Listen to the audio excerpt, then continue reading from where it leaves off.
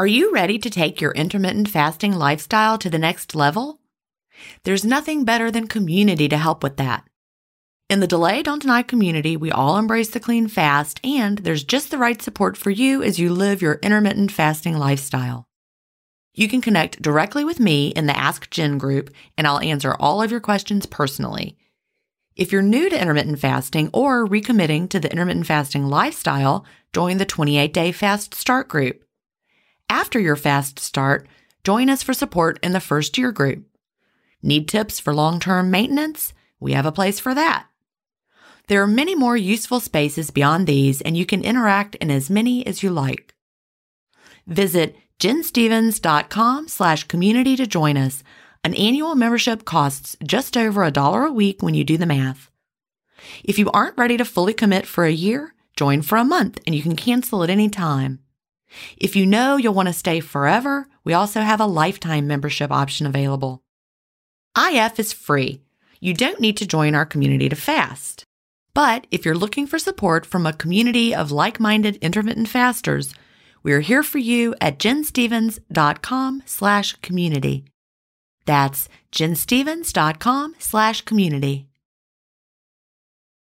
If you've been listening to my podcast for a while, you know what a fan I am of Dr. Tim Spector and the work he's doing with Zoe. I was first introduced to his work in 2015, and I've been following his research ever since. What I love most about the Zoe Science and Nutrition podcast is that they have weekly interviews with world-leading experts who explain how their latest research can benefit your health. Recently, I was thrilled to finally meet him face-to-face as we recorded an episode for the Zoe Science and Nutrition podcast, and this episode aired on April 11th. We had a chance to talk about the world's biggest intermittent fasting study, and I had the opportunity to explain the clean fast to Jonathan, which may explain why he didn't enjoy his prior experiences with fasting. Search for Zoe Science and Nutrition on your podcast player or on YouTube to hear the latest episode, and don't forget to look for the April 11th episode to hear me, Tim, and Jonathan talk about the world's biggest intermittent fasting study.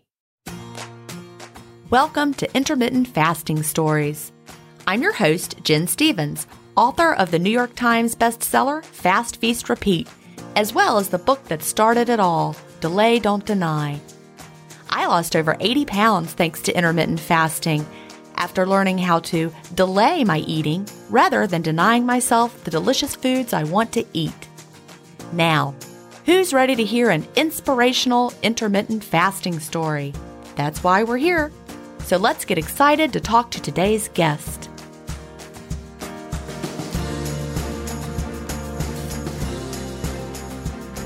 Hi, everybody, and welcome to episode 244 of Intermittent Fasting Stories.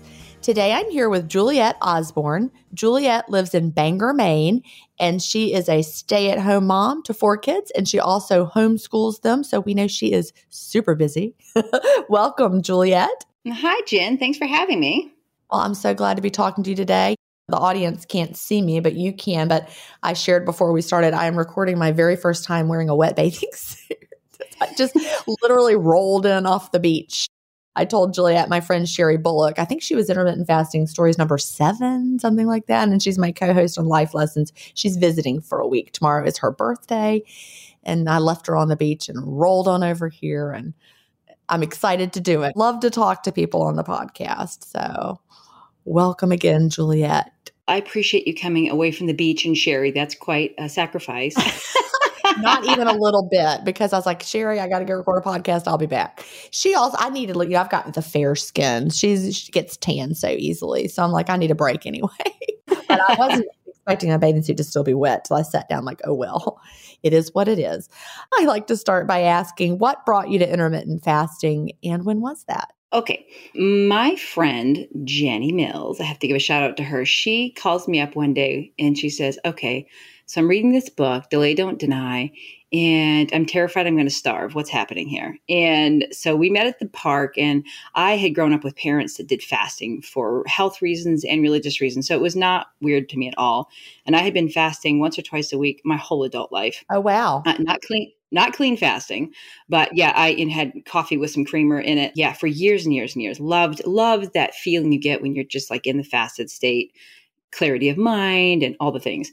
So we went to the park and we talked, and I encouraged her, no, you're not going to starve. It's going to be awesome. So a couple months later, she's dropping weight. Like, it's unbelievable. And she's got her own story to tell, but she had struggled a long time, and she was just having phenomenal success. I said, okay, what's this book? Let me check it out. So I read Delay, Don't Deny. I don't even think I was a chapter in, and I started. That was October 28th, 2019. And I've never not fasted since then. It was, of course, it was easy because I didn't have any hangups about fasting being dangerous or whatever. So like the mental That game, helps. yeah, very much helps, was a lot easier. And I knew I felt well when I fasted. So that again was like, oh, I'm a little like nauseous right now, but it'll pass and then I'll feel better. And so no big deal. And so her success story was amazing. I came right along behind her. And about a month in, I hadn't told my husband about this because, like you, I've tried all kinds of things. None of them were like scary, unhealthy. There weren't like injections and weird pills and stuff, but I've been on lots. Right? I know, right? But I certainly had tried everything from keto to vegan and everything in between. And so about a month in, my husband says, what are you doing? And I want in. The difference was that dramatic for me in a month. And I think what's so important about my story is I was really sick before IF, like really sick. I had a host of health issues, lupus, fibromyalgia, Raynaud's, migraines.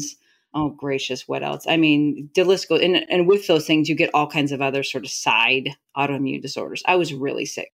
Before IF, I was just so sick.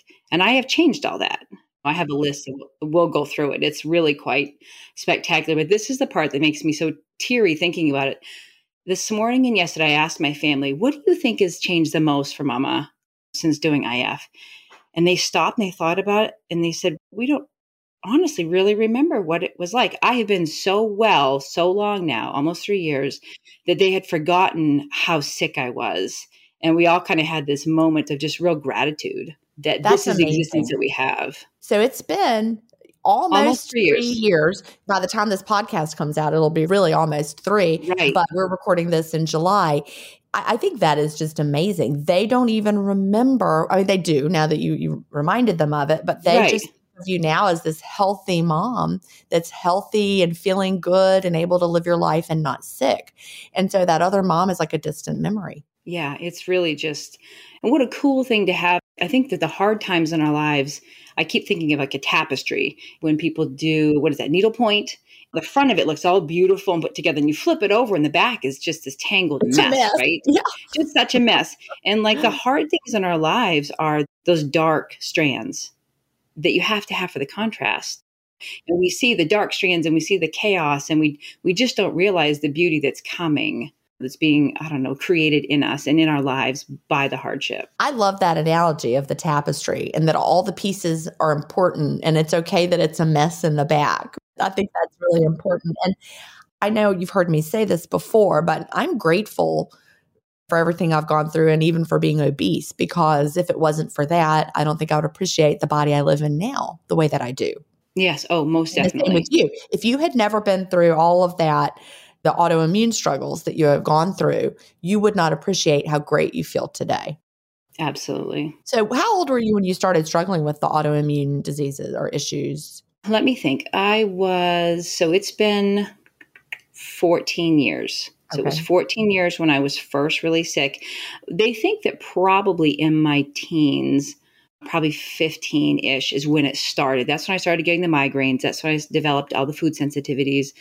That's when I started, I think, having some of the joint pain. But you're a teenager, you're growing. It was an incredibly stressful time in my life. They're like, that's growing pains. They told us that, right? Exactly. Oh, yeah. And headaches, that comes with your period and who knows what else. So they just chalk it up to nothing. But it was a very stressful period of time in my life. And we're going to talk about that towards the end of my story here. But that's when it started. And then when I was pregnant with each of my children, my pregnancies were, I would say, rougher than normal. And of course, we know now that like lupus is really hard on your body. It's harder when you're pregnant for most people, not everybody, but most people. So with my daughter, so she's 13. When I was pregnant with her, I was sick. Oh gosh, sick. I can't even explain. you're tired and you're fatigued and your brain doesn't work all the time when you're pregnant. But I threw up every day of that pregnancy. Is that your only girl? No, I've got 2 of each. Okay. Yeah. So so I've got 3 kids that are about 3 years apart, my oldest 3. And then, my baby is almost 8 years different from my baby. And This is a huge age gap. Surprise, baby. I wouldn't put him back, but he was definitely a surprise. But with her, when I got pregnant, I knew there just wasn't something right. And I went through my pregnancy and she was delivered. She was healthy. She was awesome. But my postpartum after her was hellacious. I can't even explain it to you. Like, I'd never really struggled much with depression. I'm a fairly cheerful person, and I struggled really. Of course, I didn't know I was sick. I struggled to do anything. I was exhausted. I hurt everywhere. My brain didn't work. And here I've got these 3 little people to care for. So I remember my husband went to a baseball game and he was gone. I was mowing the lawn. I was having a good weekend. I don't want to make it sound like he left me and I was sick, but I was actually doing pretty good that weekend. He went for a trip. I mowed the lawn and I was out in the sun for probably two hours or so. And sun is a real factor with lupus.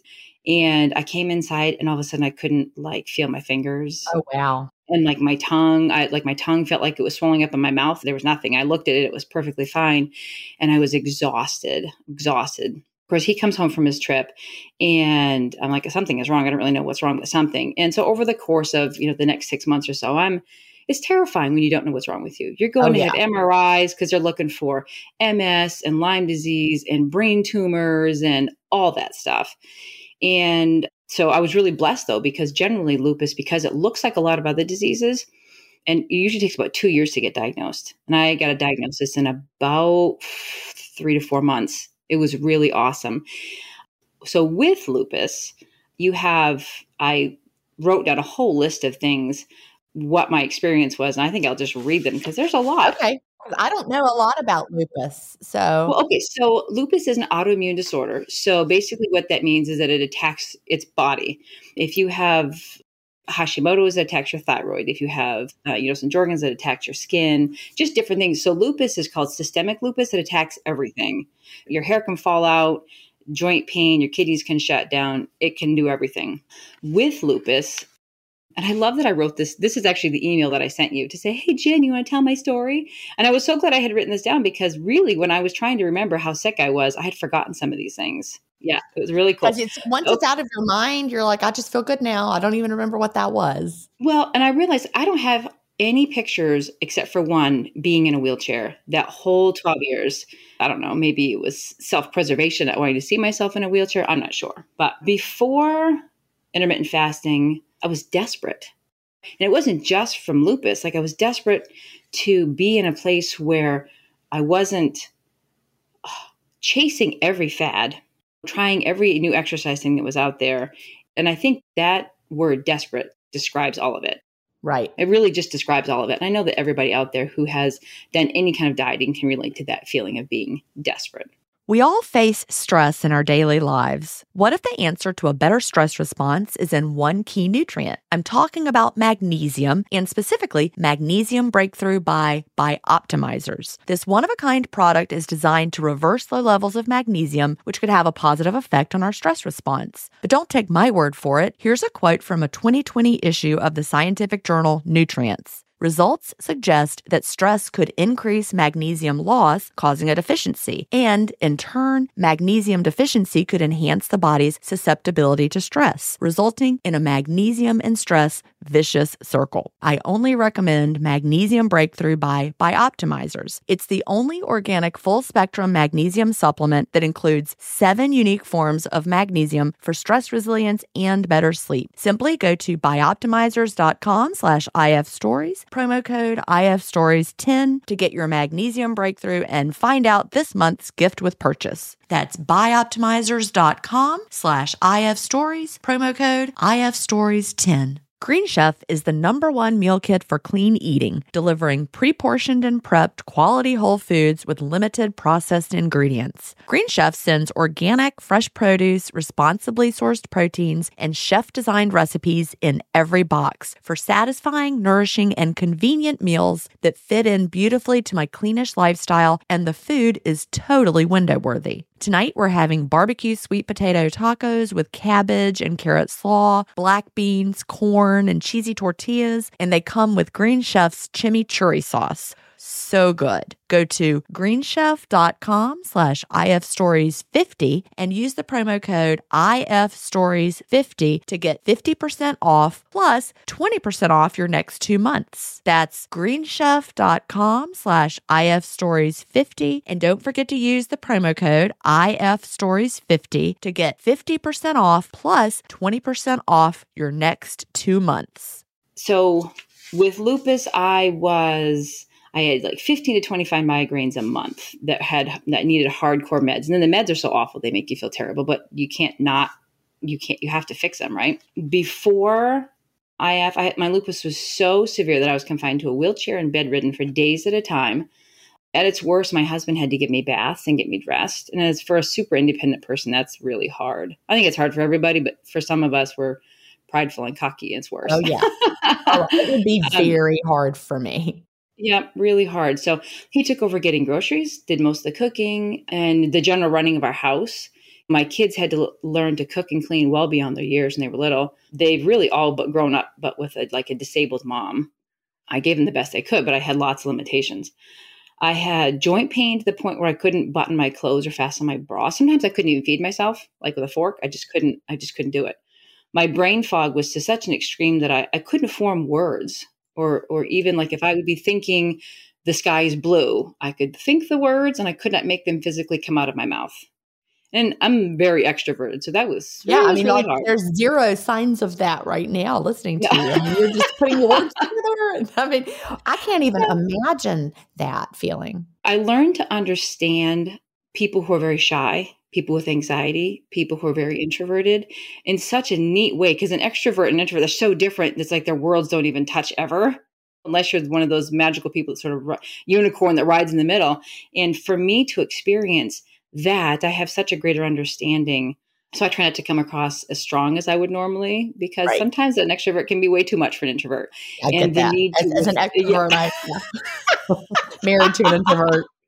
Oh yeah. You're like, and I Sherry's need to run away from you. She's an extrovert and she's staying here at our house and we're going back and forth to the beach cottage. And I'm like, Chad, do you want us just to go stay at the beach for a couple of nights? He said, yes. Yes, please.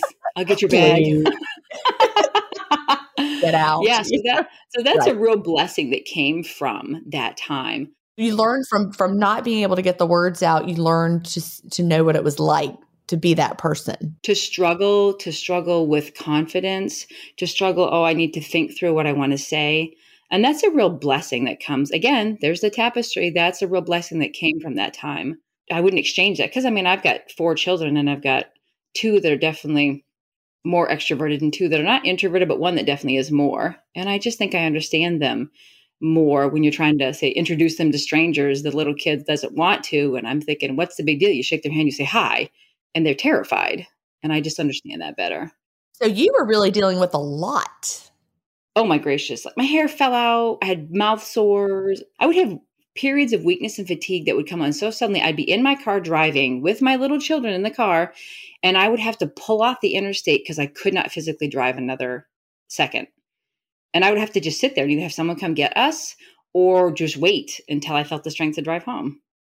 It was that was probably the scariest. That was. And so you said that period of time lasted for about 14 years? Yep. I'm trying to think. Oh, and my relationship with food, like that's a whole nother thing, just dysfunctional at best. Those are the big things, like I think I struggled with depression. Part of lupus is you do struggle with depression not because you're sick and you feel sad about it, but it's like a part of the actual disease. But that is true too, that you feel, you take a person that used to be vibrant and functional and make them just weak and completely dependent on other people. Yeah, that's hard. And you feel like your body is betraying you, I bet. And that's depressing. Oh, absolutely. Yes. I can imagine that. I can't imagine how hard that would be because it's like you, I am very active. I can do anything I want to do. I can run up and down the flights of stairs, do hard things. And to suddenly lose that ability would be very difficult. Yeah. Yeah. My husband was so cool about it. I think there were times he didn't understand, because before I knew how sick I was, we would be putting in a flower bed and I'd be lugging rocks. And he was used to a woman who could lug rocks all afternoon and do things. And all of a sudden I would just be done, just done. I would like, I can't finish this project with you. I'm sorry. And he's like, well, do I need to do the rest of the project by myself? Do I need to come in and take care of you? And that was about the only thing that was a real challenge, because it would come on so suddenly. I could be at church or at the grocery store and all of a sudden just lack the strength and the ability to stand. And are these, I don't really know the answer to this, so I'm just going to ask, are these still fairly misunderstood by the medical profession? Maybe not lupus, but I know fibromyalgia still can tend to be misunderstood. I mean, I think it's changing to some degree, but I'm really blessed to have a couple friends of mine who are doctors, and their perspective on patient care is interesting, because they say that so often a patient will come in struggling with something and you can give them the best advice and most of them won't do it. And so if you have someone that's coming in and saying they're really struggling and they're so desperate they're willing to try anything, then I think they're just more, I don't know, they're more apt to listen to what the doctors say. On one hand. On the other hand, I think you also have, just like anything, you've got great doctors and not great doctors, and I certainly, great teachers, right? Terrible teachers. Great, yeah. Good homeschoolers, not great homeschoolers. Yeah. I mean, so you run the gamut, but I think that if you can form a relationship with a good doctor, I mean, that's the deal. Like if you've got an issue, you've got to have a good doctor. If your doctor isn't great and they're not listening to you and they're not interacting with you, get another one. Yeah. I know it's so much easier said than done in some places. Yeah. It's hard to find a good doctor, but it's really important because it needs to be a relationship where they listen to you and they hear you and they believe you instead of just brushing you off. It was great that you were able to get that diagnosis just in 3 to 4 months versus, but I can see how it would take, because there's not like a test you can do or are there tests? There's just a constellation of symptoms. Is that how they diagnose it? Well, that is how they diagnose it. There are some blood tests that they do that are very lupus specific, but it's more like a factor of ruling other things out. There's a main test that they'll take, and that will be for a host of different autoimmune disorders. You have elevated this particular test. That means you can have these things. So that's just a marker of autoimmune in general. Exactly. Yeah. So the woman, the neurologist that I went to see, I mean, she saw me, she was right out of school and she spent an hour with me. She was super thorough. And she said, I think you have a connective tissue disorder. And I said, I'm sorry. I say, what? What is that? And she said, I'm going to test you for these things. And my test came back and then we went from there. So even before I had a diagnosis, I had a pretty strong idea of what was wrong with me, which was awesome. That's good. So when you started intermittent fasting, you were still in the depths of this. The thick of it. Oh, I was very sick. Yep. All of those things that I just talked about were going on all the time. Yep. So how was your experience in those early days of fasting? What was that like when you first started? You said you started right away. How did you start? I started right away. I'm trying to think. I got to a window, like a 20 and 4 window quickly, probably within the first month, because it seemed like I just wanted to make it easy on myself. And I just kind of cut my window back by an hour kind of every day till I found, I don't really want to go all the way till dinner. I don't really like to eat super late. So kind of 2 to 6 became sort of my happy place. Yeah. And so I got there and it was amazing. Within those first 4 weeks, I noticed a difference in my brain fog, my fatigue, my migraines. Those are the things that really off the top of my head that just changed right away. And I lost some weight, which was great, and I didn't change my diet. In the very beginning, because of my history with a lot of disordered eating, I didn't change my diet at all. Granted, I ate probably like 85-15 rule. 85% of what I ate was very I cook it here. It's all whole foods. Yes, ma'am. And then the other 15% was whatever, pizza and ice cream or nothing. And It probably, honestly, Jen, I think it took me a year and a half to undo diet mentality. It really did. It's not a quick journey. People sometimes will ask, they'll say, people ask a lot of questions that I'm like, that is unanswerable. How long does it take to lose the diet brain? And I'm like, I can't tell you. It took Juliet a year and a half. It probably took me a lot longer than that. In fact, I know that it did. I know it took me a lot longer than that. 4 years. I don't know. I'm still sometimes it rears its ugly head, but there's no timeline. It depends on how dysfunctional that brain of yours, how deeply ingrained those patterns of thinking are. So Oh, you took absolutely. about, you said 18 months for you? Yeah. Well, and honestly, like I'll talk about it in a little bit. It came back. It came roaring back in the last It 6 does. months. It does Yep. do that, especially if your body changes. Like as I was going through menopause and my body started changing, and I'm like, do I need to do a low fat diet? And I think We track all the things and count all the things. yeah. I'm like, no, I do not. Stop. No, I do not. I do not want to. No. But it's all there. It's those old patterns of thinking can rear their ugly selves, right, and pop themselves back in. Absolutely. So you started to feel better immediately. I did. It was remarkable. I have not been in a wheelchair since then. Wow. And how much of the time would you say you had been in the wheelchair? Oh my goodness sakes. I would say it was always packed in the van because we never knew if I was going to need it. Like Just it might was need that. Yeah. I was probably, we homeschooled all through the year so that if I needed to take a month off for being in bed, I could, as opposed to like your September through mid-June. Because of that, gosh, I can't even remember. It was a lot. I was either, if I wasn't like in my wheelchair, I was moving pretty slowly. There were times I would take a walker and walk a mile up and down my road, and it would take me 40 minutes. I wanted the walk. I was getting the walk. Yeah. And that's how I was going to You do knew it. you wanted your body to be moving. Because I Yeah. think once we sit down and never get up, that's even worse. But Yes, you needed absolutely. to keep going, but it was not easy.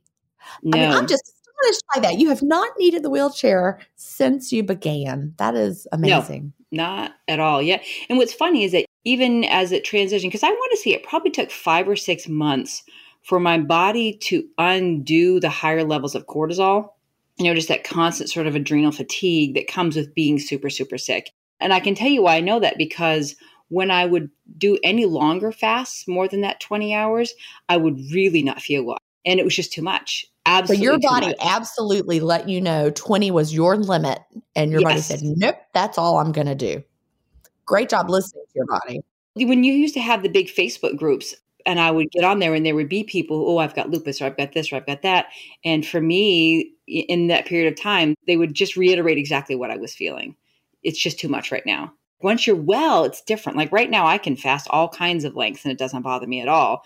And I loved it because I would push it. I'd go, let's try 21, 22, 23. And my body just absolutely it wasn't good. I could actually bring on like a little bit of a flare because it was just too much. That's really important to share. And it's another example of we are not identical. Absolutely. We hear the word on the street of the people who criticize intermittent fasting is, oh, it's going to cause you to have adrenal fatigue, or it's bad if you have adrenal fatigue, or don't do it. It's going to make your cortisol go crazy. But you found it helped with those things when you found your sweet spot. It's all about finding your sweet spot, working with the body that you've got and really tuning into it. Because I guess all those years of being sick, really, you were tuned into your body. I think you kind of had to be because, and it was funny is my kids could see on my face if I was getting ready to sort of like melt and just like not work. And I could feel it as I would get kind of, this is going to sound so bizarre, but I could feel the inflammation. I could feel like the inflammation in my body. I don't know if I would get maybe hot or something. And I would know, oh, jumped up. This is just not going to be a good day. And so we would make sure that I had this little basket, Jen, that I would have like a CD player and I would have some lotion and a candle and a couple of my favorite books. And they would know, can you get mom her basket? Because she can't get off the couch. And they would bring it to me. And then they would go set about doing their different school that they could do without me. And yeah.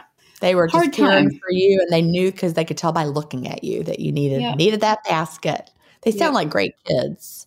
They're pretty awesome. Yeah. And when they need to rise to the occasion, they just did it. Yep. They didn't know any different, Yeah, they didn't. So did you need to lose weight at the time, or was it just strictly health that you were after? Oh, no, I definitely needed to lose weight. I first gained weight when I was maybe 20. We thought that I had hypoglycemia. And so the first thing they want you to do is eat a bunch of little meals. And so I went from eating probably lunch, because I've never liked breakfast, lunch and dinner, to eating breakfast, snack, lunch, snack, dinner, snack. And I put on 50 pounds overnight. And here's what's so funny. When you really understand how it all works, it seems to me like we would realize that actually gets you on that blood sugar roller coaster and makes the I know. hypoglycemia worse instead of better. And so many people like think they can't do intermittent fasting. They're like, I can't do it. I've got hypoglycemia. And then they get adjusted to fasting and find, oh, guess what? My blood sugar is very stable during the fast. If you're fasting clean. Now, obviously, if someone's not fasting clean, I bet they would still have that problem when they spike their insulin, blood sugar would crash. But if you're fasting clean, I learned when I was wearing a CGM how very stable my blood sugar is during the fast. Oh, yeah. No, I think it's pretty awesome. Yeah, so it came on quick. And so since after that time, so like probably 20, I just tried lots of different things. Probably calorie counting was the easiest for me just because it didn't take much brain power. But oh gosh, here I am now, 45. I haven't tracked a calorie in I don't even know how long, Jen. And I can still look at an apple and go, oh, that's 80 to 120 calories. That's so dumb. Yeah. Yeah, I've said it before. Tracking calories led me to eat the worst foods possible because I'm like, well, I know Yes. this is a 100 calorie snack pack, so I'll just eat that versus that apple might be 80 to 120. So what do you write? Is it 80? Is it 120? I don't know. So ridiculous. It's just so, and it so shuts off your ability to say, I'm hungry. I'm going to eat something. I'm going to nourish my body and then be done. It just Yeah. completely That's what it did to detaches me. us from that. I completely lost the ability to even really know if I was hungry or to know when to stop. Like you only stop because you've had that number of calories. Right. Or eat more because you know you have another 200 left, Oh, yeah. even though you're full. I've So got goofy. 200 calories left. What can I have? I'm going to have 2 snack packs. Oh, that's so I will awesome. never eat another snack pack of anything in my life. Of anything ever. No, I'd rather just go hungry. Yeah, that's true. That's true. I'd rather just not. At my heaviest, I was like 260. That's at my heaviest.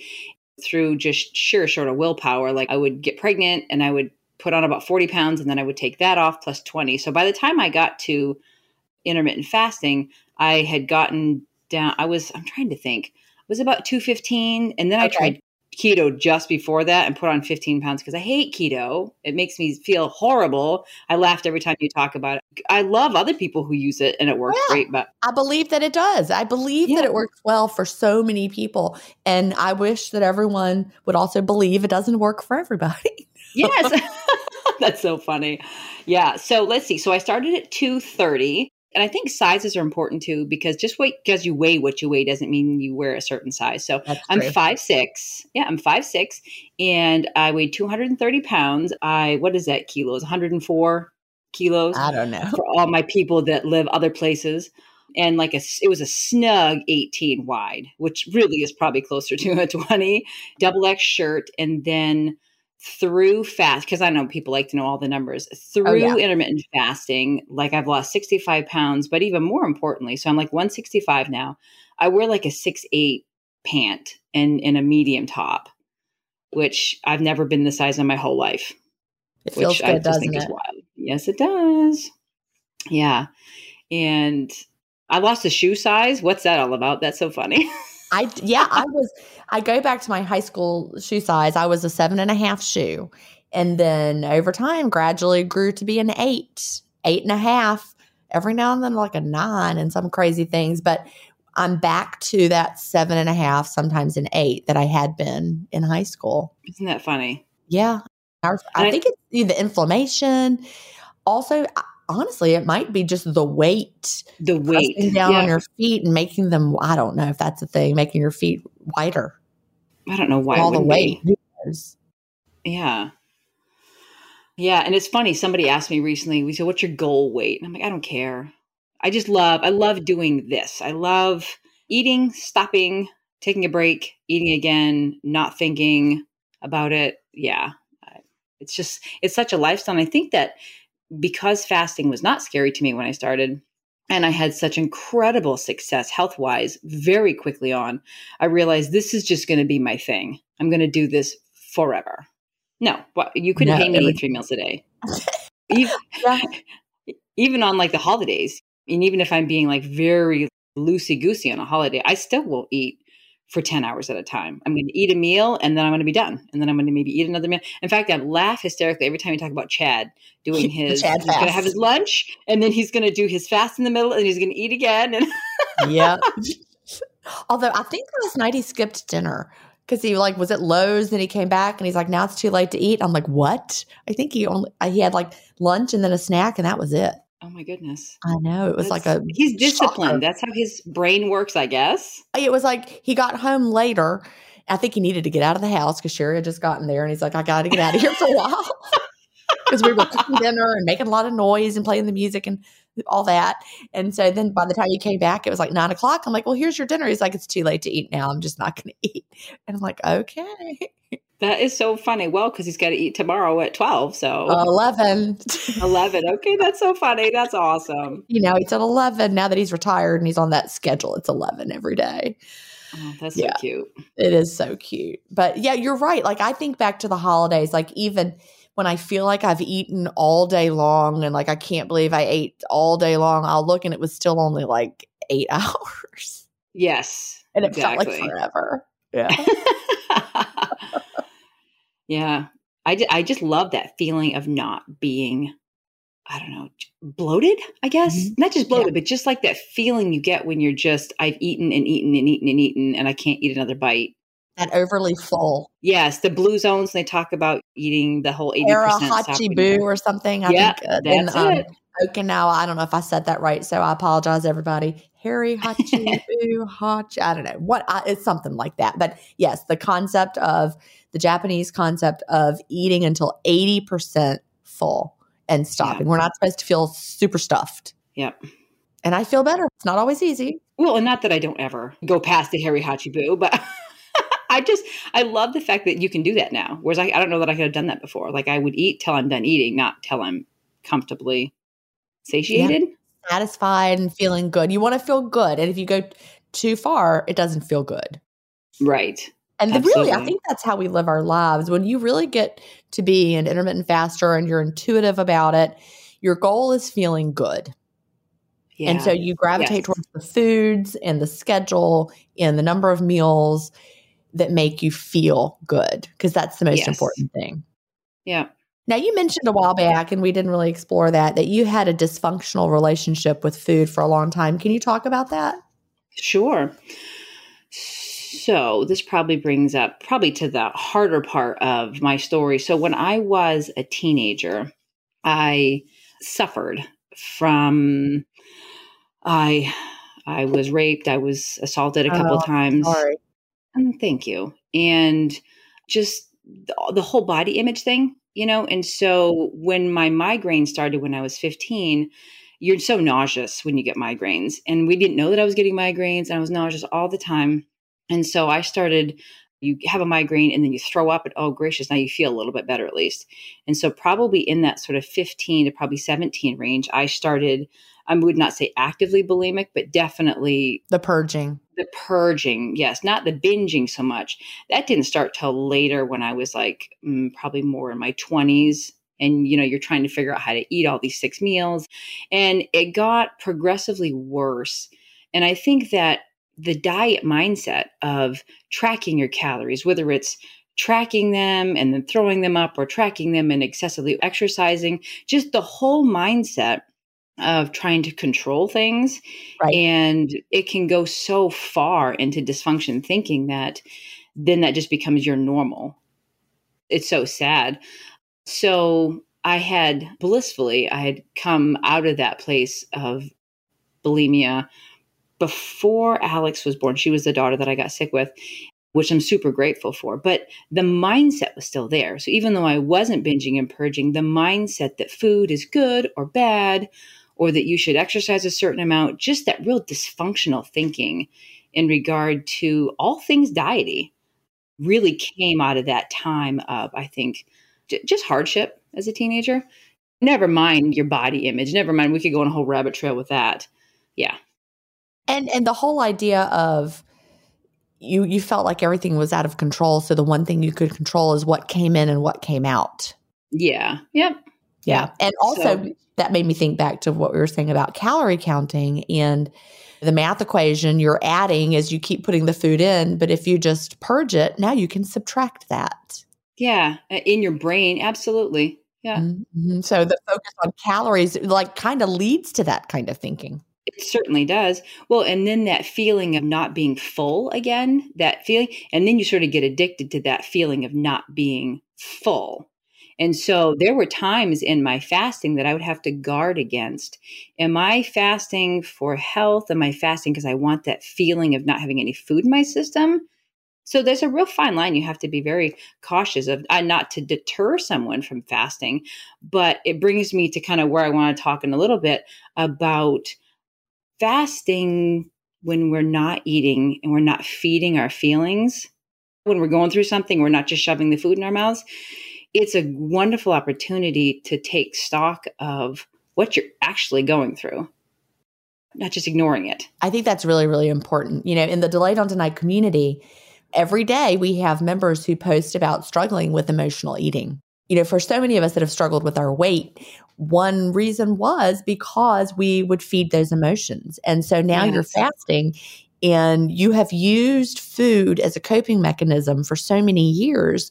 Now you feel a little bit lost. Yes. Because you're like, well, now how do I cope? Because I'm not eating. My eating window is closed. I'm fasting right now. So you don't have any other tools. So you have to develop tools. As you had to kind of go through that. Yes, most definitely. Yeah. And I love it because that's going to bring us kind of to the last, like probably 9 months. So before, let's say last fall, okay, I was in the best place. You know, I had lost almost all the weight I had lost. I was about 5, it was just before I hit 170 and I was just in this groove. I'm trying all the different fasting protocols, loving it. In fact, my favorite probably for the rest of my life will be some sort of a hybrid where 3 or 4 days a week, I'll have sort of a normal, maybe 2 meals a day. And then I've got a couple longer fasts, 24, 36, 40, whatever. And then one day that's just flexible, probably Sundays. That way I can take communion at church. And you're going to laugh, Jen. For the first year and a half, I literally would bring home the little communion cup and I would take it later in my window because I didn't want to break my fast. I'm not going to laugh because I would probably do the same thing, only because I have to laugh also because in the Facebook days, right? The Facebook group days, you were there. I'm sure you remembered seeing some communion posts, but people would get all bent out of shape over communion posts. We always would say, it's a religious observance. Do it and move on. And Absolutely. Don't get out of shape about it. Don't worry about if it breaks your fast. It's okay. Do communion, move on. But me, personally, I think it would make me starving. That's exactly what happened is I tried it and I was like 20 minutes later, I'm shaky and I can't focus on the that blood sugar crash. So I thought either I'm going to not fast on Sundays and I feel so good fasting. I'm not going to, and everybody should make their own decision. This certainly isn't like, the gospel according to St. Juliet. But for me, that's what I did is I just took it home and I had my communion later in my window. But I do love the fact that now I have that flexible day on Sundays. So I just take communion, I come home and I eat, like no big deal. When people would post about it, there would always be that person who would be like, had to give you their religious beliefs of how they, this is not what this is about. So we had to just always close comments. And then people were mad that you were closing comments. And there was just no way to win on that. But the tightrope that you guys used to walk. It was hard because literally no matter what we did, someone was mad. No matter what choice we made. We're like, okay, well, let's see. People got mad at everything. People got mad that we were allowing discussion of religion or that I don't know. It's really nice, the new community. We have no problem. Someone actually said the other day, they made a post and they're like, delete if not allowed or something. And it was a perfectly fine post. We didn't delete it. And I was like, fun fact, we've never had to delete a post here in the community because everybody's so awesome. And someone said, I thought this was very heavily moderated over how amazing it is. I'm like, no, it's just that good. People are just playing nice. That's all. We're not moderating. I mean, it's me, Sherry, and Roxy are the only admins. We have 0 moderators, and everyone just like moderates themselves with being good people. Oh, that's what a blessing. It is such a blessing. It is. Yeah. And everyone is allowed to be themselves, and we're allowed to be different from each other, which is like, that as a teacher, that was what I always wanted to, cultivate in my classroom. We celebrate our differences. Yeah. If everyone was exactly the same, it would be ridiculous. It's nice to have a place. Boring. You could do communion or don't do communion, or be religious or don't be religious, and it is fine. It is fine. It's all good. It is good. Yeah. This podcast is supported by FedEx.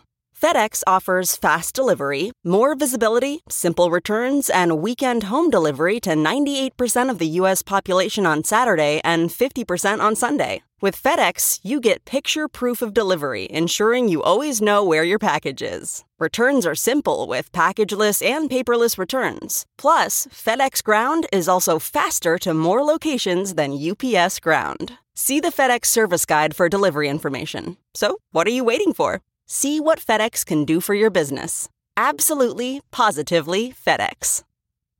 This episode is brought in part to you by Audible, your go-to destination for thrilling audio entertainment. Whether you're looking for a hair-raising experience to enjoy while you're on the move or eager to dive into sinister and shocking tales, Audible has an exclusive collection of thrillers from best-selling authors that will keep you on the edge of your seat. Like James Patterson's first audio-only thriller, The Coldest Case. Experience stories like never before, where every chilling detail is brought to life by captivating sound design. Plus, as an Audible member, choose one title a month to make yours forever.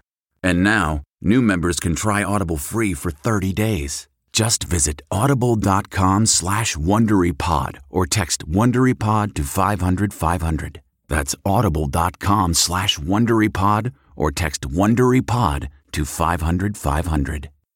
So I'm in this really amazing place. I'm starting to do I didn't seek it out necessarily, but my friends at church, my friends at different functions, they're like, oh my gosh, you're not in a wheelchair. What are you doing? Yes, you've lost some weight, but you're not in a wheelchair. I don't understand.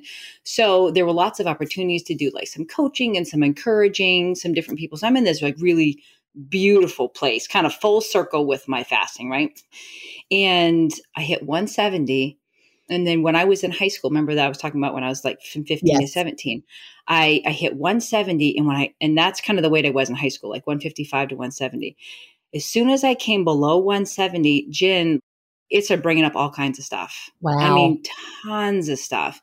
And I was struggling, honestly, because I didn't really know what to do with it. Not that I hadn't worked through some of those issues before, but something about being in that weight range, I felt unsafe, felt vulnerable. I felt and my husband's amazing. He's just the best guy. So this was certainly nothing that he had anything to do with. He was very gracious with me, helped me talk through things, but I just didn't understand. My body was physically responding to trauma, old trauma, being at this new weight. So what really brought it to a head was my sweet friend was coming to take pictures of my family. And I've always struggled to have my picture taken, and I thought it was because we're women, we're self-conscious. I thought it was that. If I'm taking a selfie with my phone, I just hold it up, I click it, it's okay. But there's no shutter sound like a camera would make. Yes. So we're here and we're all dressed and we're outside. She took amazing pictures. I can't tell you how grateful I am that she came and did it. But the clicking of her camera just set off this whirlwind of memories that came back. And without getting too much in detail, as a child, and my parents were super protective. This did not happen at their house. This happened at somebody else's house. There were pictures taken of me as a little kid. It was that trauma memory. 5, that 6, 7, click. 8, and the clicks. And you can see some of the pictures when she first started taking them. I have a look on my face of terror. Mm-hmm. And I just had not, because I hadn't heard the sound of a camera in a long time, but being that weight and that size, and then the pictures, it was incredible. So I'm dealing with all sounds, all music instantly. Takes you there. Yeah. Yeah. And so I'm in this place where all of a sudden I'm vulnerable. I'm scared. I'm not really sure how to cope through it. And you know how when you talk about fasting only heals if it's dealing with the thing that is broken. For example, if you're fasting and you have pneumonia, fasting is not going to cure pneumonia. You have to take an antibiotic. And so in that space, fasting wasn't going to fix my emotional trauma. Mhm. And I would like to say to my shame, but I don't know how else you deal with it. I went zipping back to like those dietary thoughts of trying to control, trying to be in a place that was safe. And I didn't turn towards I'm a person of faith, and I did not turn towards that. Instead I turned and I tried to, it was almost like I was trying to manipulate fasting to Right. make me feel better about all the things. And so I had about 6 to 8 months of just, I would try different fasting schedules. I tried different dietary, like I said, hardcore back into that diety sort of mindset. And honestly, Jen, it wasn't until probably just a few weeks ago when it all kind of came to a head and I realized what I was doing and why I was miserable fasting. Honestly, like I was still doing it because it makes me feel well physically, but I was so unhappy You had doing brought it the because I was struggle into it. absolutely. I'm so grateful for the time because I think it makes us realize that because fasting isn't going to fix everything, we need to be willing to do the hard things, the hard work, go to counseling, get some help, work through those things that probably made you start overeating in the first place, have Yes. body issues in the first place. So much of that is right on the money because fasting doesn't fix the struggles that we're having in our brain. We have to do the work Yeah. and deal with them. Like, why do I keep eating at 8 a.m. even though I intend to fast all day? That's something you have to work through, Yeah. or whatever the struggle might be. That was just an example. Certainly. And what I love is that it brought me to this place where it allowed me to deal with all that. It brought it up and dealing with it, and then come to a place where I was reminded that fasting is such a blessing. It's such a wonderful tool for health and for wellness, but also in realizing that it has limitations and that being a person of faith, I think I was relying on fasting to fix everything. And I Right. think that maybe that might have been my struggle, maybe all along in my fasting journey, is that I wanted to fix things that fasting can't fix. Yeah. And It can lower your insulin. It lowers inflammation. yes, It helps your body have time to rest and repair, but it isn't going to fix the thoughts in your brain that need to be addressed. like if you're in a stall, right? And Yeah. let's say you're fasting perfectly, you're fasting just the best schedule for you, you're eating the best foods for you. But if you are in a state of constant elevated cortisol because you're stressed about something, your body, it's got like little lock and key on your fat cells. It's not going anywhere. Yeah, we saw that in the early days of the pandemic. People who had been sailing along doing great all of a sudden massively started to struggle all at the same time. And it was the stress that we were all going through. Yeah. And so for me, coming back to a place where I had known these things had happened before and I had forgiven the people that it was part of, but there's just such a difference in my healing, my mental space now than there was before. And I'm so much more, what's the word I'm looking for? At peace. And I think that fasting, when it's going really well for you, there should be a real sense of peace that comes with what you're doing, a real sense of contentment. That the chapter in Fast Feast Repeat is called Tweak It Till It's Easy. Yeah. And I really do mean that because it's not supposed to be a struggle. And if someone is struggling, there's something that needs to be tweaked or addressed. That emotional part, that's a real thing to have to struggle. Not all of fasting is physical. Right. Yeah, I think a lot of it is mental. Oh, Like yeah. Graham Curry and I have talked before, and he's like, the mental part is huge. If you can't get the mental part right, then the physical part is that the mental part is really important. The mindset, the emotional part, very huge. Absolutely. There was a quote that I found the other day, and it was really, really cool. Let me see if I can get it. Oh, here it is. It says, without a purpose, fasting can be a miserable, self-centered experience about willpower and endurance. And I love that. And it really can be. But if you have a purpose behind why you're doing it, for health, for wellness, for therapy, for whether you're doing the longer fast for therapeutic reasons or your daily fast, but having that purpose just goes such a long way to helping you enjoy the process of fasting. Well, I think that's huge because in my early days, before I had the understanding of what fasting is doing for our bodies. If I go way back to the beginning, especially the struggle years of 2009 to 2014, when I dabbled in it, it felt like the fast was something to get through. If only I could get through the fast and get to my eating window, that's where the fun is. Really, when you start to celebrate the fast for what it's doing, the healing that it's done for you, you appreciate the fast, you celebrate the fast, you don't want to stop that. Right. It makes a huge difference. You're no longer in that, oh, this is the time when I can't. You're like, oh, this is the time when my body is doing amazing things. Yes, absolutely. There was a phrase that we coined a while ago when I was first fasting. And I said, I want you to protect your fast, protect it from just all the ideas that, oh, I need a muffin, or I needed this, or I needed that, or like you said, you can't have something, but protect that because it's doing miraculous things in your body. If you fast 1 hour a day, 365 days, that's 365 hours of healing you didn't have the year before. Yep. Even if for someone who normally eats at 7 a.m, if you delay it till 8, there's that one extra hour. And then, it adds up over time. It absolutely does, without a doubt. I know you shared a ton of non-scale victories or your health victories. Are there any other non-scale victories besides the ones you've already mentioned? Let me think. All those things are different. All the things that I mentioned before are just completely different. I mean, I've maintained a weight loss. That's like a huge one. Even though that's a scale victory, it's the maintaining of it is a non-scale thing because that's the worst part of losing weight, right? Right. I think that my worst days now are better than my best days before IF when it comes to health-wise. Yeah, that's huge. Yeah. Like I said, I think the spiritual growth from not eating your feelings, I think time in the fasted state and experiencing hunger, I think it actually creates that opportunity. Like you're saying no to yourself. And there's a certain, sort of like asceticism that comes with that, regardless of what you believe. It really does. There's like a discipline there that I think causes you to be more disciplined in other areas of your life. Yes, I was just thinking that is so true. And then you can delay the purchase of that new car, or do I need this purse? No, I do not. Yeah, absolutely. You get better at delaying all those things. You realize we don't need to give into every single impulse that we have all day long. All day long. Yeah, there's like a simplicity to things, I think, too, because you're not thinking of the 3 meals plus 2 snacks that you have to do. I love, too, that like my children, since I've been fasting, they've learned, oh, if I'm not hungry, I don't have to eat.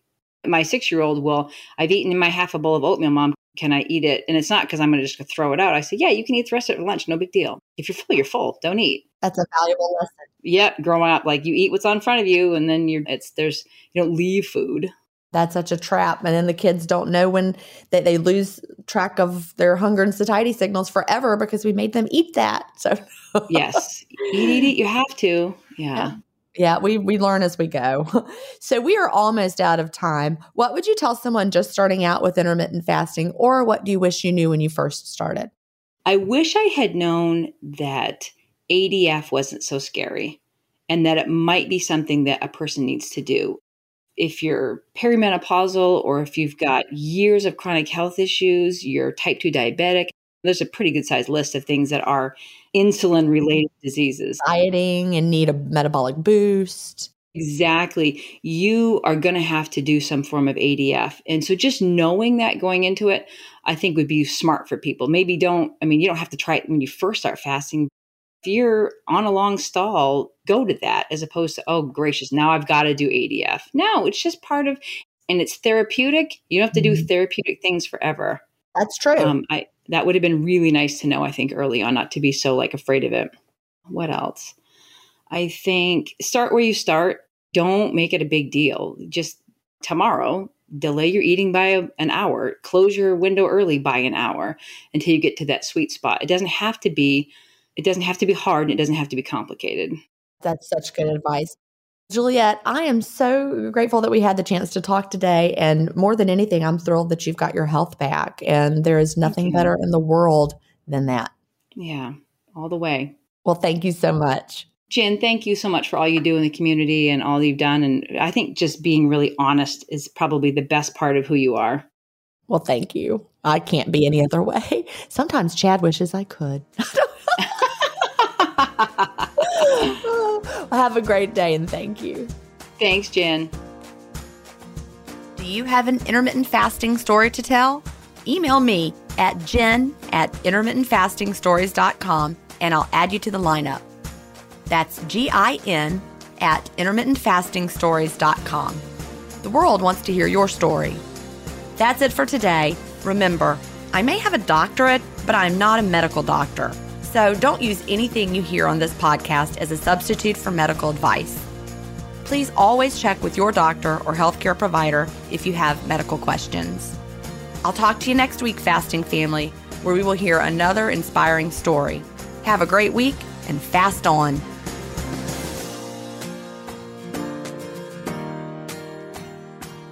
Intermittent Fasting Stories is edited, mixed, and mastered by Resonate Recordings. To learn more, visit them at resonaterecordings.com or email them at hello@resonaterecordings.com. Intermittent Fasting Stories listeners will receive a free offer if you mention that you heard it on the podcast.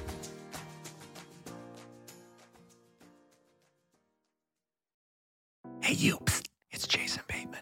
Have you listened to Smartless? Smartless is the podcast that I host with my friends who are more like brothers. The super talented and funny Will Arnett and Sean Hayes is... JJ, why are you whispering? Well, there's a psst in the copy. But people are listening, so it's like... They are listening. Okay. Yeah. In each episode of Smartless, one of us reveals our mystery guest to the other two. What ensues is a genuinely improvised and authentic conversation. Our mystery guests we'll cut this out too. Our mystery guests. All right, here we go. We got a lot of big famous people from different walks of life, and if you're a Matthew Wondery fan, then you're Emma going Stone, just Neil you come and deGrasse listen Tyson. to it. Yeah. We're on Wondery right now, and you can listen to us. And no matter what you're doing, you're at the gym or you're in the car, just listen to the podcast. Sean, tell them where they can find it. Follow Smartless on the Wondery app or wherever you get your podcasts. You can listen to Smartless ad-free by joining Wondery Plus in the Wondery app or on Apple Podcasts. Bye. Bye.